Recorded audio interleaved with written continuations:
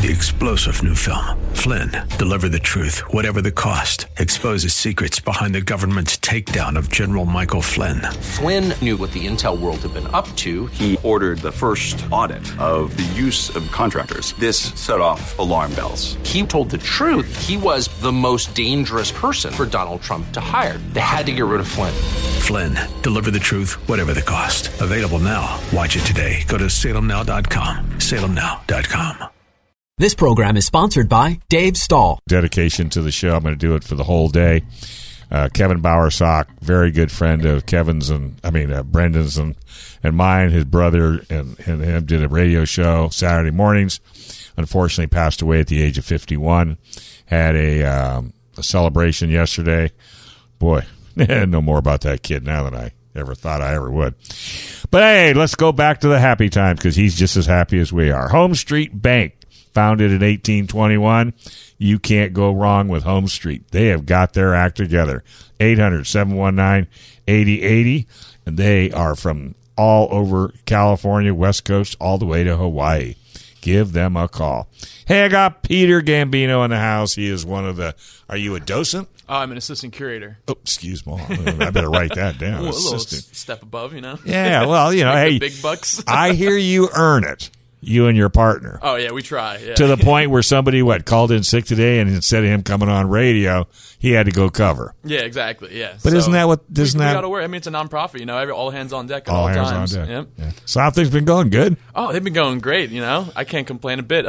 Been having a real fun time with my little archival project. That's what I've been working on mainly. Now tell folks what that is. Is we got a whole lot. Is it open of, yet or not open yet? The archives? No, that's not. So we got a lot of work ahead of us on that front. Yeah, a lot of stuff. Is that what you're we have telling? A whole lot of stuff, and they brought me in to organize it all, catalog it all, digitize it, and kind of get it all set up in rooms with proper humidity control and proper archival sleeves and material so that it's all preserved correctly.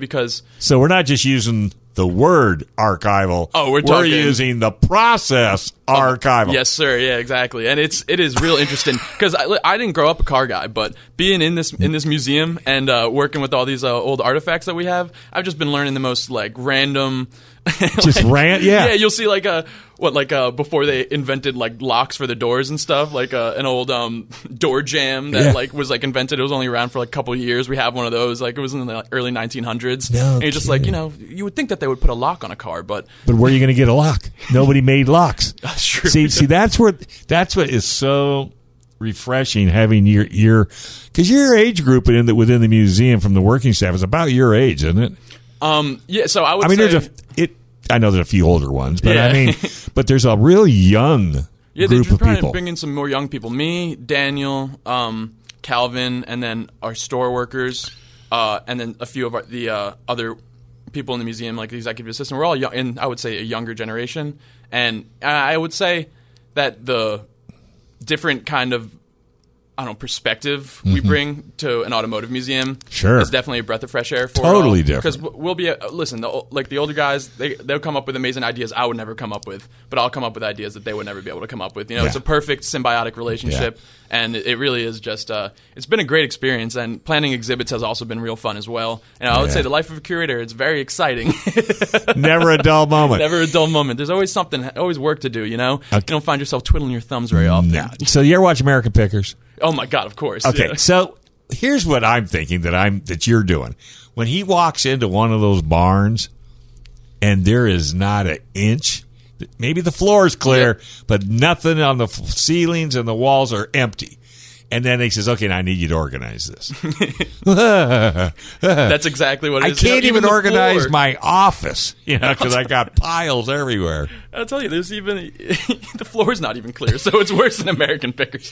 So how do you start? Well, you start by making a list, Okay, but what's first? What's going to be first on the little stuff or the medium stuff or the big stuff? So what I did, the way I went about it when I first started, is I went into every single room and I brought with me a notepad to write down every single artifact I saw, the name of every single artifact. Room by room. Room by room. Gotcha. Understand what we, first understand what we have, because we just have so many random helpful. things. Yeah. So once I understood what we had, then that's when I kind of went along the process of giving every single item into batches and groups. So putting them all into separate groups and then I gave them all accession numbers, which is the number we use for the archive. So basically, you can look up, like you're like, hey, I'm looking for this item. It's this number. You just type that into the system, and it'll show you exactly like so where you're not it is and only everything.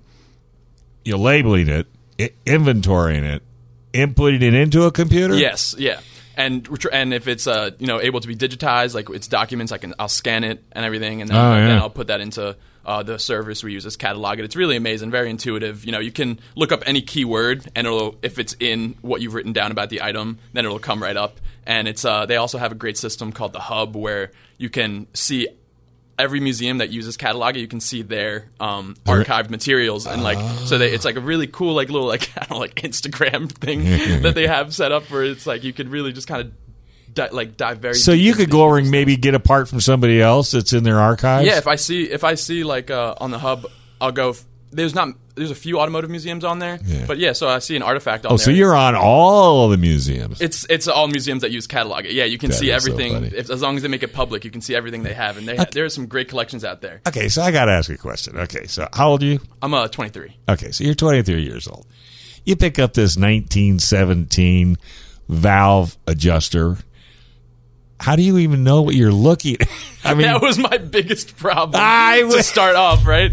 So, what the hell is what this? I ended up doing is, luckily, we have docents who have just this vast wealth of knowledge. I knew that's where the old were coming back in. That's where they come in, and that's where. Hey, Bill, you ever see one of these? And then you go through 10 or 20 minutes of a story. Yes, exactly. It's called this. No, sit down, son. Let me tell you how this thing works.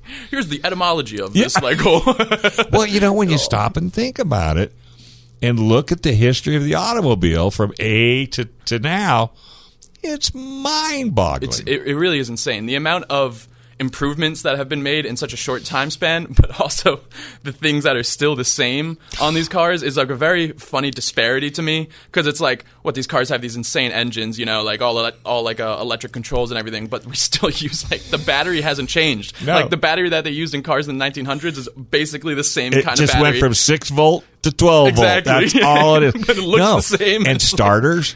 Yeah, it's a little insane. bitty electric motor that turns a big wheel. Yeah, but we also used to do it by hand. Yeah, exactly. And it could break your arm or your shoulder if everything went well. Little task yeah. To do, yeah. Well, if you really researched it, how many people just get killed working on their cars? Oh my god.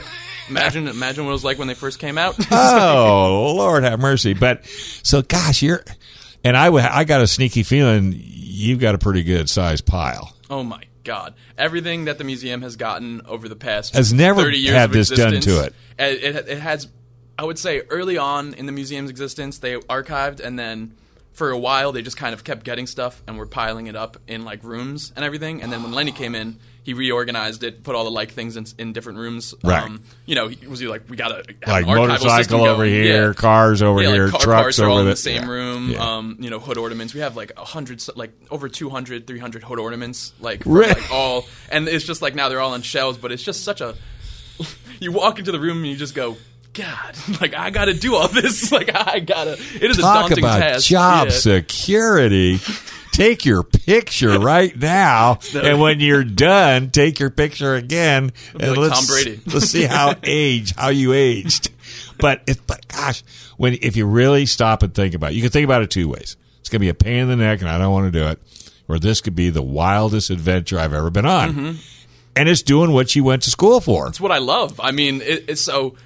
For me to be able to get a job in archiving right out of college is not a very... And you wanted to be an archiver. I wanted to be an archivist. It was my whole... And so, of course, the museum is one of the few museums that was offering a job to kids out of college, who didn't have a master's degree right out, and they needed more museum experience. I had experience at Historical Society museums, but I never had worked in a bigger museum like the SD Auto Museum. And the fact that they were able to give me this opportunity was amazing, because everybody wanted 5 years experience, an MLIS, a master's in library sciences. They didn't know Lenny. Yeah, exactly. They didn't know Lenny. And you got a smile that could sell, water to a Eskimo. Hey, let's take a quick break. We come back a lot more with San Diego Automotive Museum Radio.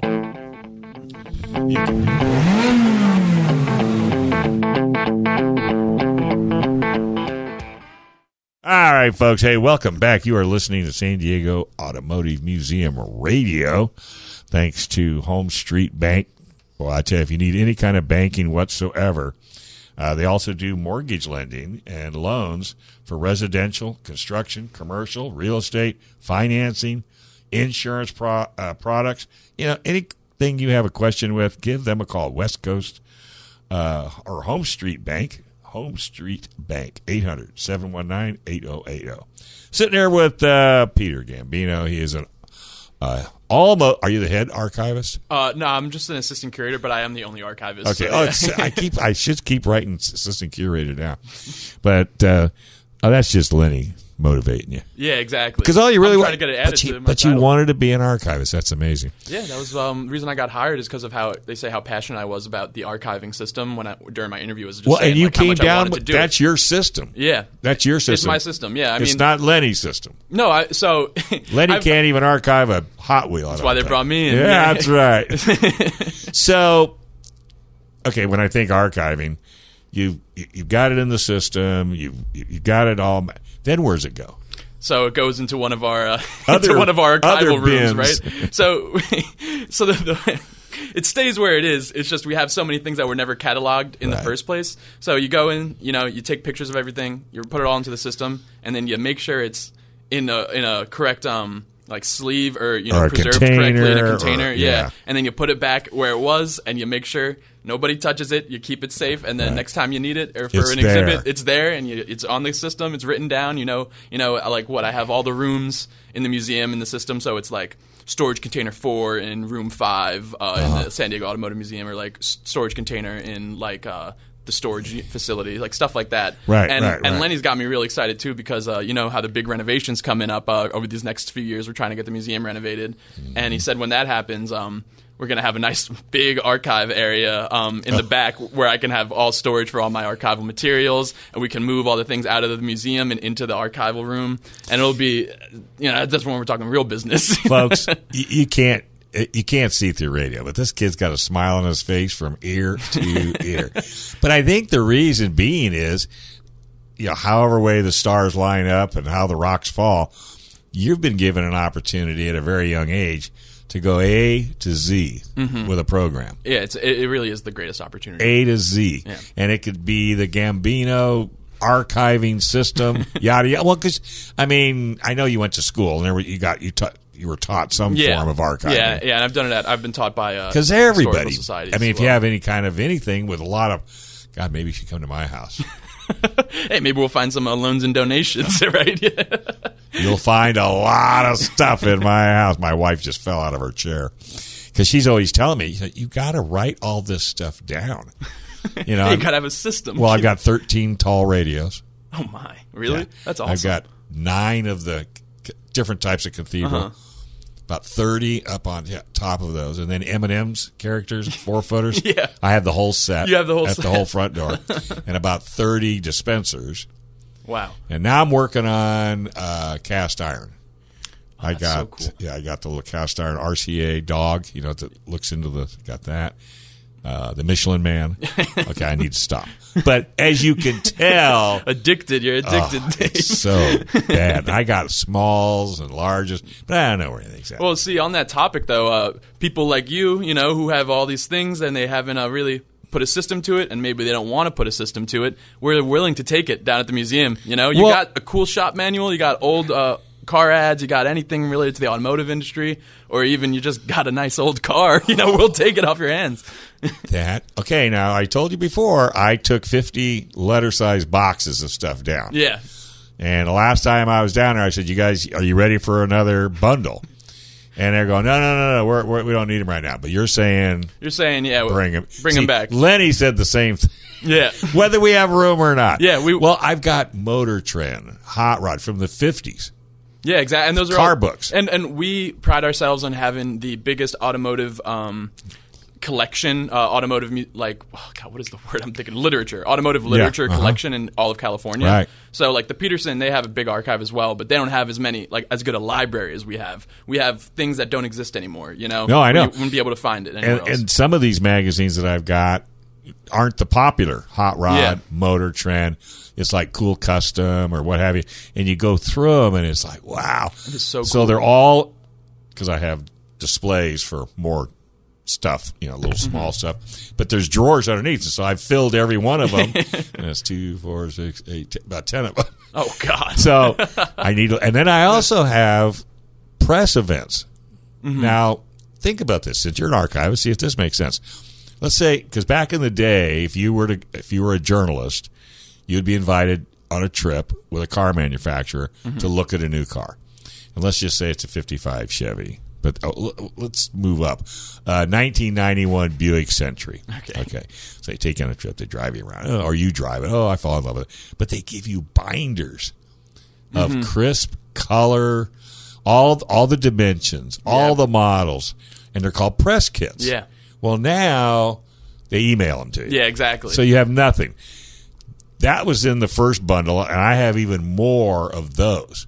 And they're everything. Those are awesome. Okay, we have so many of those at the museum, and the amount of information you can find on some of these old cars that go on exhibit, where it's just like, why do I even need to do a Google search and go through like 15 different links looking for all this information when it's all right here? Yeah. And it's a shame that they don't give you those. Like, I know they send it in an email, but the artwork in those packets and like it to die for. Oh my God. The old 50s ones we have are amazing. Yeah, and they used to give you a little toy of a model of the car too. Like we have a bunch of like dealership models. Our exhibit right now is Unpopular Mechanics, so we have an Etzel in there, and we have the old dealership from the 50s, the little pink Etzel model. Yeah, that they gave the guy yeah. when he bought the car, and it's. But that's what they did back in those days. And I wish they still did something like. I mean, who wants a model of these cars nowadays? Though, to be honest, like they all cookie cutter looking. Well, the wait same. a minute. Did you look out front? When you showed up. Oh, yeah, I did see that. Did you see that lovely banana yellow Porsche 911 Carrera GTS? I did. That was the first thing I noticed. That's my weekly driver. So there are some vehicles. I do agree. But no, too far off the end. But I am so in agreement with you, but I just want to make sure, because I think they stopped doing press kits around the 90s. Now, so let me ask you another question. Thumb drives. I always catch hell when I use the word thumb drive, but because I was joking that you can put this radio show on a thumb drive and give it away. People go, thumb drives? Who does thumb drives? But anyway, hundreds of them from car manufacturers. And would you use? So you could download photos and specs. So now we're not doing thumb drives anymore. We're done with thumb drives. Now I'm going to email you the information. Yeah, exactly, and that'd be perfect. And that's an interesting. You could do that for a display, with very small. This is how a press kit started. Yeah, the evolution of the press kit. And here's the press kit. You can do it in like a piece of paper, white, nothing on it. You're just going to get this email to you. It's like the evolution of man, like little image that they have of like where he's like standing up and starts being bipedal, but it's just with I know, but I mean, it's just because, and I've got, unfortunately, except for the early stuff. But yeah, so it's got. Is there anything? What's the most exciting thing you've found so far? Oh, that's tough. Because you've seen a lot. So we have this one crazy find that we got as I was clearing out the library and bringing some stuff up that we wanted to make sure was in archival rooms rather than the library, because we're doing a whole library renovation right now. There was a model of a Mercedes Cabriolet, a 30s Cabriolet, and underneath the model was an auto registration from Nazi Germany. It was insanity. I couldn't believe, like, it had the stamps and everything, and you could see the car was from Dresden. From Dresden. That place didn't exist a few years after and it's cool to see because you see the stamps, the start of it all in the early 30s, and then it was a toy. Was it a toy?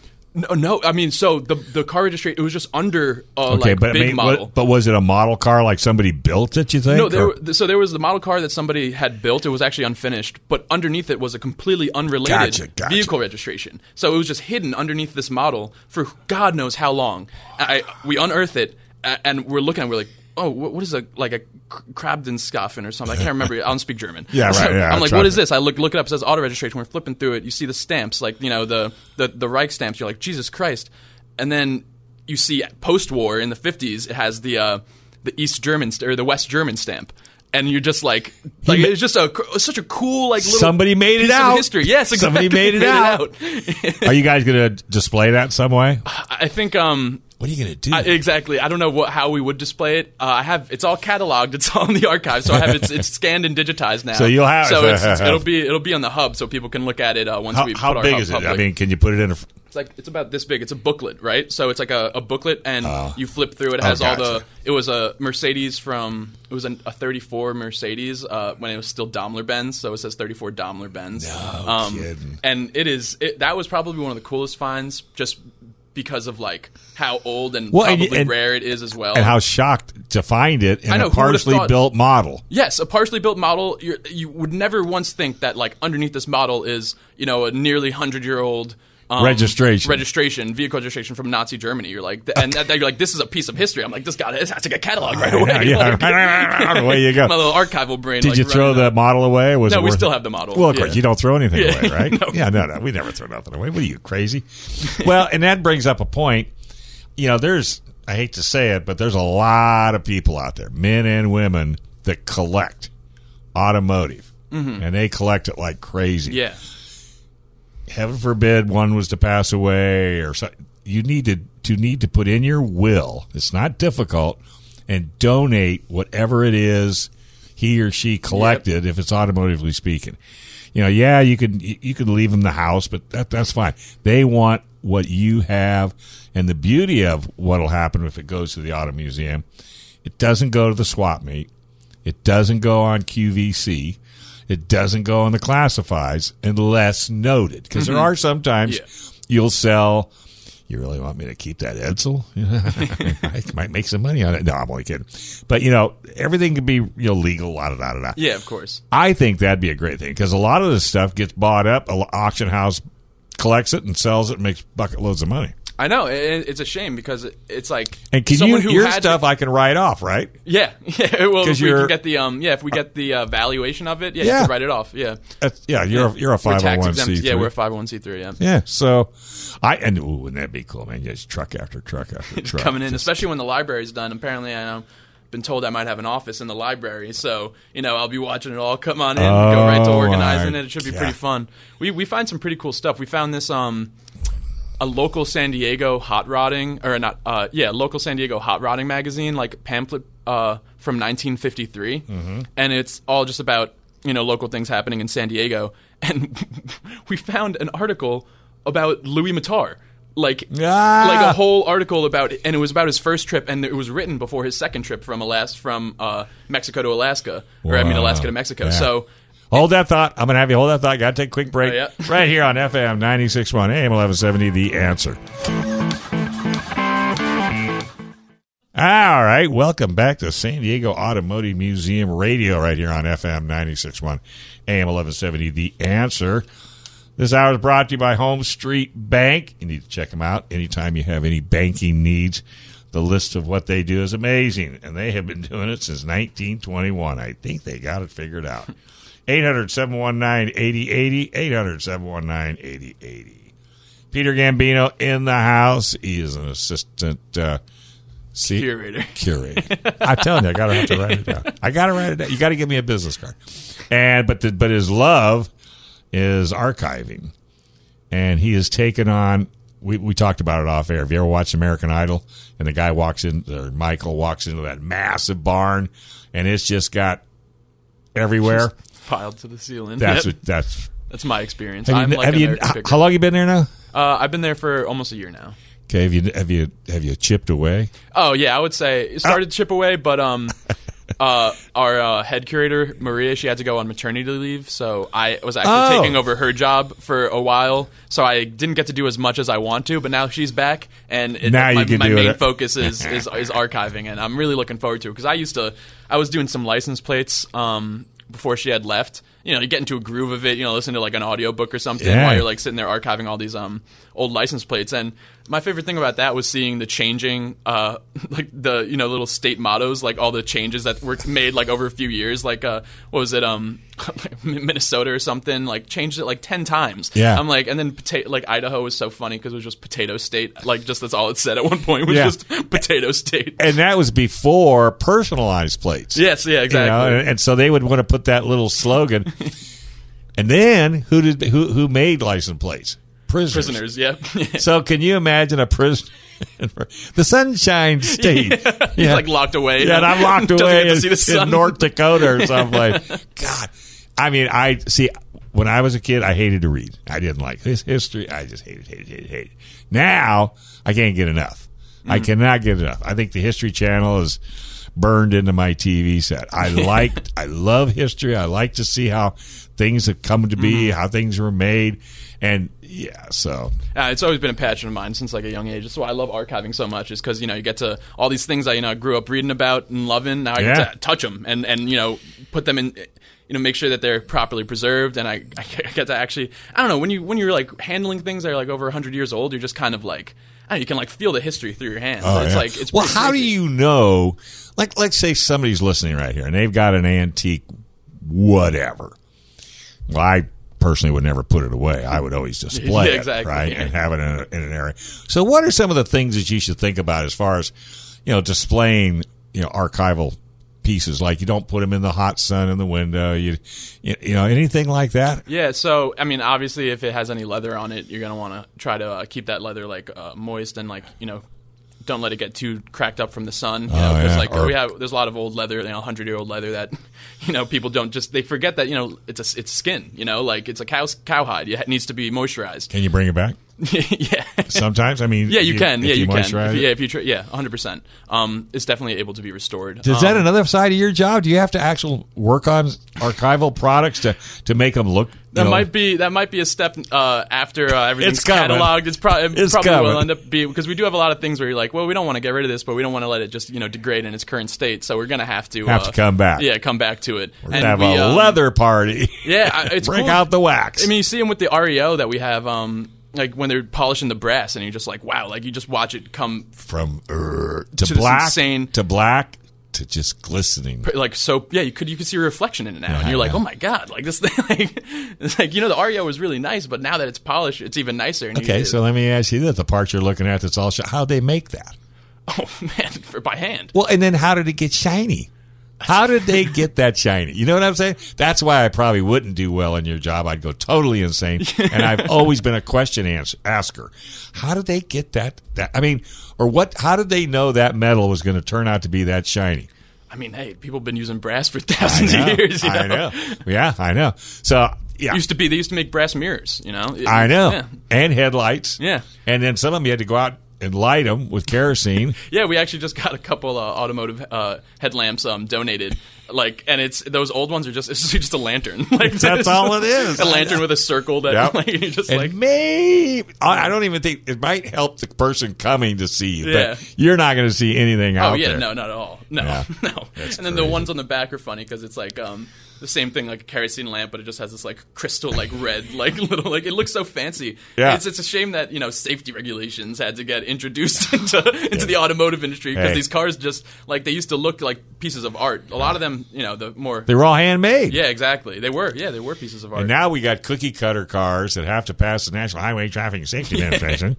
How many times can it roll? How many times can it do that? I need just give me a car with a stick shift. I want my car with a big hood ornament on it that looks like a spear. So when it's like that's exactly why they got rid of them too. And then they had to design the hood so if you're stupid enough to get hit by a car, you would roll up the windshield and over the back. I know, it just makes you crazy sometimes. But yeah, and then look at the cars from the 50s. Look how heavy they are. Oh just my the God. chrome alone. I'll tell you right now, I know from first-hand experience, I'm pushing those cars. I'm pushing these cars for exhibits. I'm sitting there like just huffing and puffing. Does anybody have the brake on? Come on, you got to release the brake. It's happened a few times. Oh, it always does. Especially with the old, like this old Rolls Royce we had. The brake. It's like the Bentleys and Rolls Royces. You pull it out and twist turn it. Right. Yeah. So and there's no light on the back that tells you got that, so you don't know. So we're like, is the brake on? He's like, no, and it's like. Pushing it won't budge at all, having like a freaking aneurysm. Yeah, and then, I know. The blood vessels are banging out of your head. I open the door. I'm like, come on, man. Like, just twist it and turn it in. I would have told him, now get out of the car. You get back there and start pushing. Yeah. No, I mean, and I think the exciting part is, too, the museum's always looking for energetic people that want to get involved, have some fun, learn a trade. Mm-hmm. And who would have thought? What were you in the third grade and said, I'd like to be an archivist, as you've done your mother's cupboards and her pots and pans. Curated the house. Yeah, curated the house. Everybody, now, don't you move that. Unless you come over here. Then anyway, what you must have been on a field trip. Yeah, or, so I'm just curious. I've always loved museums, and I actually came to SDSU to be a marine biologist, believe it or not. And I started doing all the biology classes and everything, and I went to myself. I go, what am I doing here? Like, I'm a very history-minded person. History classes have always been very easy. Writing essays have always been very easy. But math has always been my hardest subject. Right, so I'm sitting here doing biology and chem courses, and it's all this. It's just these chem courses are just math, and they added all these freaking things, like all these letters into it, like because now you're just doing formulas with the periodic table. I'm like, wow, I can't do any of this. Well, it's like what I said: if A equals 2 and B equals 3, what do I need A and B for? And a teacher couldn't explain it, and I got up and left. And that was just algebra. So you just said. So I was in. But you weren't thinking archivist. You were just thinking working for the museum. So I was thinking anthropology, and I'll work my way from anthropology into working in a museum because I want to work with the artifacts and stuff. Gotcha. As an anthropologist, you either go out and find the artifacts, or you get to work on them in the museum. And who could spend 5 months digging in the same spot? Yeah. And so through that journey of trying to find a job with my anthropology degree, I did internships at historical societies, and at those historical societies, at one of them, I kind of stood up a whole library system for them, and I was archiving the old books that they had. This is in New York, so some of these books are from the 1600s, and I'm archiving these, and I'm like, this is like I didn't even feel like I was working. I was like, this is like the most fun thing I've ever done, and it was from that moment that was like 5 years ago, where I've just ever since then I've just been like, I'm going to be an archivist. Like, I want to archive things because like you learn, and the best thing is how lax the environment is in a museum, especially for the historical aspect of it, like of archiving, because it's kind of like take your time with it. The artifacts aren't going anywhere, and learn as much as you can. So while I'm doing these like 200-year-old books, I get to read them too. I get to go through it, like find out all this information that I never would have known because it's like 300 years old, and it's in a history book from and obviously they don't teach that anymore because so much has happened since. But it was just really an awesome experience. So that convinced me to become an archivist. And now you're in transportation. I know, right? Who would have thought? Right? Have you ever been into cars? I haven't been like a car nut, but I have family that loves cars. And my cousin Paulie always got me into his like trucks and like his uncle. I mean, you his have dad. A cousin Paulie. Well, it is Gambino. What was I thinking? And you didn't even think about that. I got an Uncle Paulie too, but that's awesome. But they were into cars, and they kind of are they pretty excited what you're doing? Oh yeah, they love the fact that I was able to find a job doing what I love, and also something that they could get. They come out to San Diego and visit me. They get a free tour of the museum. Yeah, get to see these things they love. So it really is awesome. So, do you archive for the restoration shop, or is that just another gorilla? Yeah, so the rest of that's a gorilla. That's something I don't want to think about at the moment. I think gotta you were having a real good day. Yeah, I was having a really good day. Yeah, and now you're going to give me that gorilla because there's another place that I don't think has ever been archived. Oh yeah, no, definitely not. And we have some amazing things down there too. I mean, you were talking about people leaving stuff in their will. We have a Bentley down there, a '54 Bentley that got left. We didn't even know who the person was, but they left it to us in their will. Lenny went to go get the car, and they were like, I wonder what it's going to be. All he knew is there's a car getting donated. And they open it up, and it's in the garage. In this garage is this 1954 Bentley. And I bet he walked back out, looked at the address, walked back in, looked at it. Make sure everything's right. It's the right house. Okay, I don't want to be stealing somebody's car. But so we have that now, and that's like, someone left it to us in their will, and we're super grateful for that. And it's just a very, like you said, it's an easy process to do, and it's something that the museum values beyond any other institution that you could give it to, Yeah. And we use this for exhibits too. I mean, we got some great exhibits coming up, so I'm really looking forward to all of that. Yeah. Oh, you're in charge of that too? Yeah, so me and Maria and Calvin, Maria's in charge of the exhibits, but we all come up with ideas and help them. While she was on maternity leave, I was in charge of coming up with exhibits. Did you tell her don't ever do that again? Yeah. Or did you say, if everyone takes more time off, that was fun? Oh, no, because you had more fun doing the archives, not doing the management side. I'm not a manager or I'm not a huge correspondence person, so planning these exhibits is like constant correspondence with people. Like, this is the date. This is what we're. Me, I just like to sit in the archival room and archive. Or say, hey, come on out. We're going to set this up. Yep. Help push. Yeah, exactly. Yeah. Just keep the emergency brake off, and I'll push all day long. Well, and a lot of what we talked about, not a lot because I was just curious of the business. So what's good about doing radio?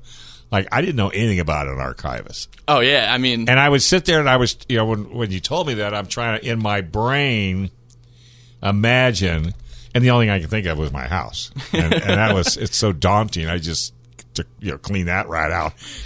Maybe I'll do it as a side hustle, right? Yeah, you know what? Wouldn't that be, if you like doing it. Yeah, might as well. You might as well. All right, let's take a quick break.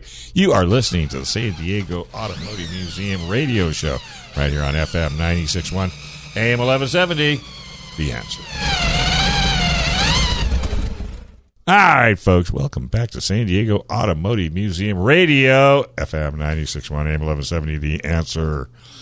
It's brought to you by Home Street Bank. If you have anything that you need have done in your commercial business, your banking, mortgage lending, any kind of loan, residential, construction, commercial, financing, insurance, they have it all. 800-719-8080, 800-719-8080. All right, we've got to do homework. What's on your list? That's Peter Gambino. He is he's an archivist, so I'm just going to leave it at that. That's all you got to say, right? Yeah. So my list. I want to talk about our upcoming exhibits. Exhibits and our current exhibit at the moment. So today is the last day you guys can go and see our Unpopular Mechanics exhibit. It is getting changed out tomorrow for our new exhibit called Innovative Electrics. So if you want to see those cars, we got some really cool stuff down there.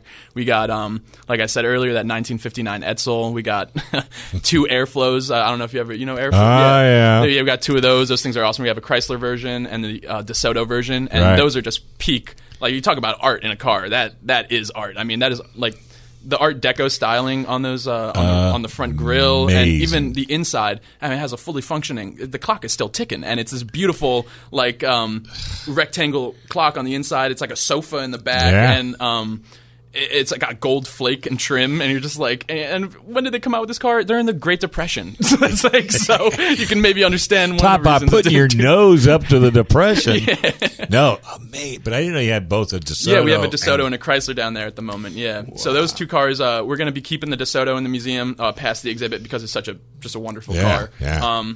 And then we'll let him take his Chrysler back because he loves. He has both of them. He has, yeah. So this man, John Boyd, he is an inspiration to us all when it comes to car renovation and basically bringing something back to life. Because he found these cars. One was buried in a desert, and the other one was in a valley, and they were just rust buckets. And he brought these things back to a completely historical correctness. Yeah, and they're just amazing to look at. I mean, they run great too. He drives them. He owns the Chrysler one. He owns 2 Chrysler Airflows and the 1 DeSoto Airflow, and one of the Chrysler ones is his daily driver. So he's just living the life, so it's pretty awesome. But so sadly, that exhibit will be ending. But we do have our Innovative Electrics exhibit coming up, which is displaying some electric vehicles of the past and future. Because electric vehicles have been around since the incarnation of the car, really. In cities, they were kind of the original taxis, was electric cars. They didn't have a very big range, but you're in the city, and they have, they don't have any noise pollution, basically, and it's very cheap to Do you have a GM EV1? No, we don't, actually. You know who does? And it's in their basement. And I'll bet you they might put it on loan, the Peterson. Oh, yep. Okay, we got a great relationship with the Peterson. Call them up and say, what's this I hear? You have an EV1. Mm-hmm. It's not functional. I mean, because when they gave it to the museum. That is so cool. And I don't. Trust me, when it comes to lost things, man. I mean, I'm here to help you, but I would give them a ring and just see what it would take to get it down. This exhibit's going to be going on until August. Yeah, so we have a lot of time to rotate some stuff. What in else? What kind of vehicles? We have a 2010 Tesla Roadster. So one of the original Tesla Roadsters that came out way back in 2008 and until 2012. So we have one of those, which is really cool. Original owner and everything. That got donated to the museum, actually, and we're very happy about that. Thank you, Ian Marsh. We have a 2019 Saunders EV prototype. It's this electric bike company that decided to try their hand at raising some money for a EV car, and it's cool because it's got 3 wheels, so it's Right. technically a motorcycle, Right. but it's like the space age look to it. Kind of looks like something a stormtrooper would be in.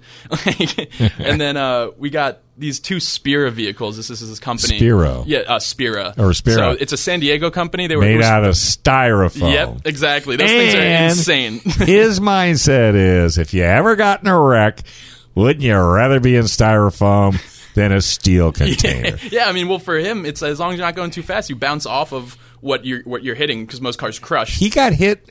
One of his customers got hit in the right rear at 70 mile an hour, and all he had to replace was the fender. Yeah, it's cheap, insanely cheap to repair. Like these Spear cars are really cool. So I've known him for over 20 years. Oh, that is awesome. He's an interesting character. Yeah. He talked me into driving one from Alpine to. The 3-wheel one?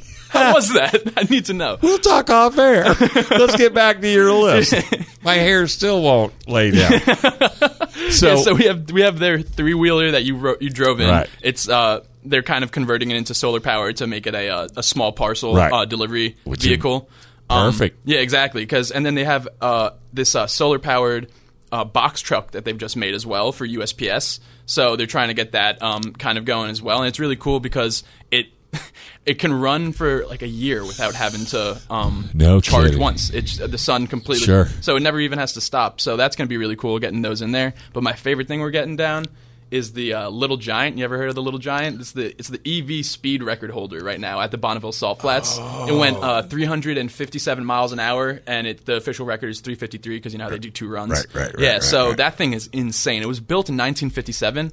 As obviously a combustion engine Salt Flats racer, right? And they converted it. This dude Eddie with Revolt System, him and Rick Vesco, they kind of teamed up. Family. Yes, they teamed up to convert this into EV. And what he did is they took 2 Tesla motors and they connected them to each other. Together.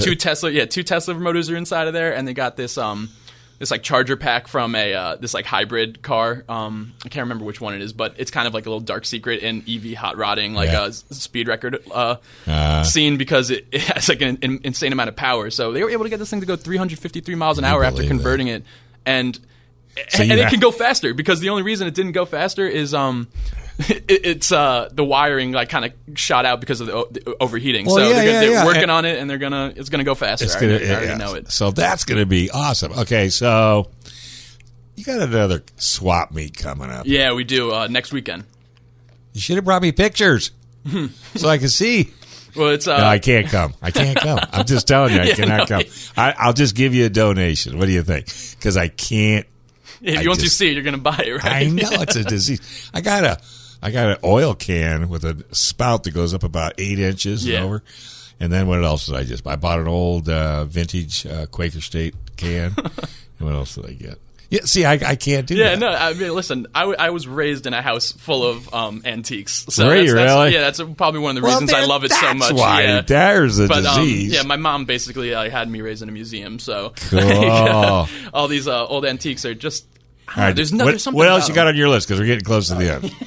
I don't want you to get yelled at. I know, right? That's true. Yeah, she's trying to save me, right? Right. So we still our next upcoming exhibit, the Innovative Electrics. It's like I said, go until August, and then we're going to have a military exhibit in May as well. That's going to include hopefully a Humvee, but definitely we have a 42 Willys Jeep that just got donated. Really awesome. It's painted in naval colors. It's got the shovel and the axe on it, and it's got blackout headlights, and it's got the whole 9 yards. It's pretty cool. I used to drive those. We have a 60s Jeep too. The man who donated it, Rob Bloody, really great guy.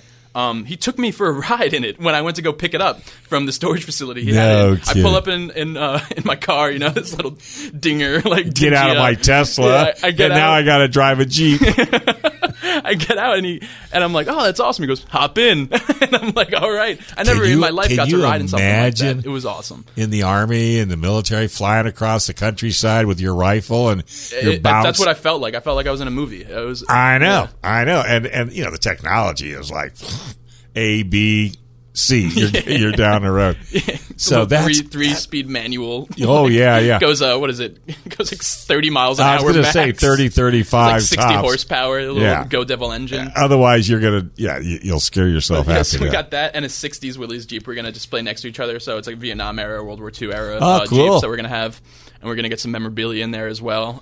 It should be really cool. And the best part about it is that Rob Blooddy's Jeep, he had military veterans sign underneath the hood. So he's got his signature. He was in the military. He was on the USS Coronado. He's got his father's signature, his father-in-law's signature, and then a bunch of. He's got the admiral that was the commander of the USS Coronado at the time when he was on it. He got his signature on it, and it's like probably like 50 signatures from military veterans. So what we're going to do is we're going to get another hood, 42 Willys hood, and we're going to hang it up and display it in the exhibit so when veterans come in, they can sign this hood as well to kind of keep the whole process going. And I think it'll be something that, we want to show our appreciation how we can. I think it'll be really awesome, and people will be immortalized. Their name will be immortalized in the museum, Because that's where it's going to hang. Yeah, exactly. It's going to be right in the display, and it's going to be a permanent exhibit, I believe. So it should be pretty awesome. And, you work with the lowrider people, so that's another exhibit we still have going is our lowrider area that's constantly changing. We've had some – I'll tell you, it just keeps on getting better and better with those cars. And I want you to just – next time, just look at that car. Oh, my God.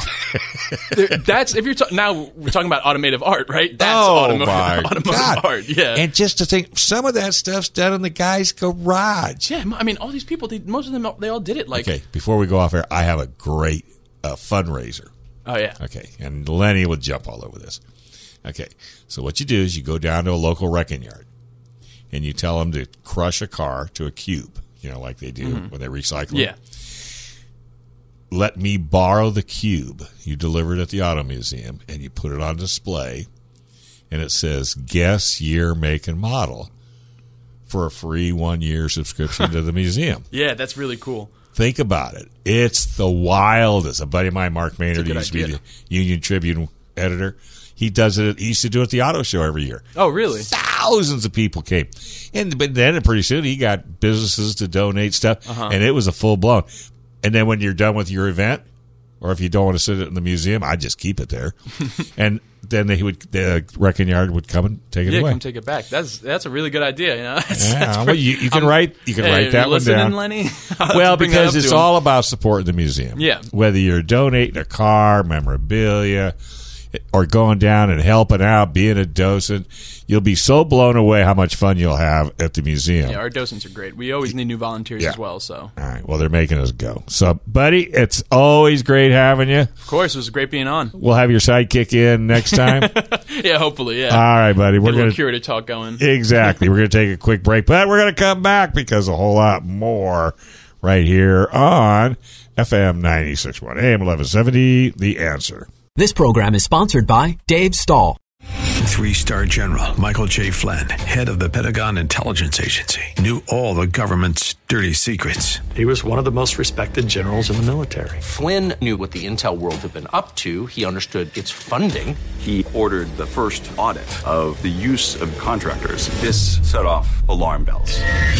The explosive new documentary, Flynn, Deliver the Truth, Whatever the Cost, uncovers the facts behind this scandal. Flynn told the truth. He was the most dangerous person for Donald Trump to hire. I find out the worst enemy that I'm going to face in my life is right here in America. They took my assessment and they wanted me to change it. And I was like, I'm not changing it. They had to get rid of Flynn. With in-depth interviews, archival footage, and never-before-seen personal records of the man behind the headlines. I just felt like I was drowning. Flynn, Deliver the Truth, Whatever the Cost. Available now. Watch it today. Go to salemnow.com. salemnow.com.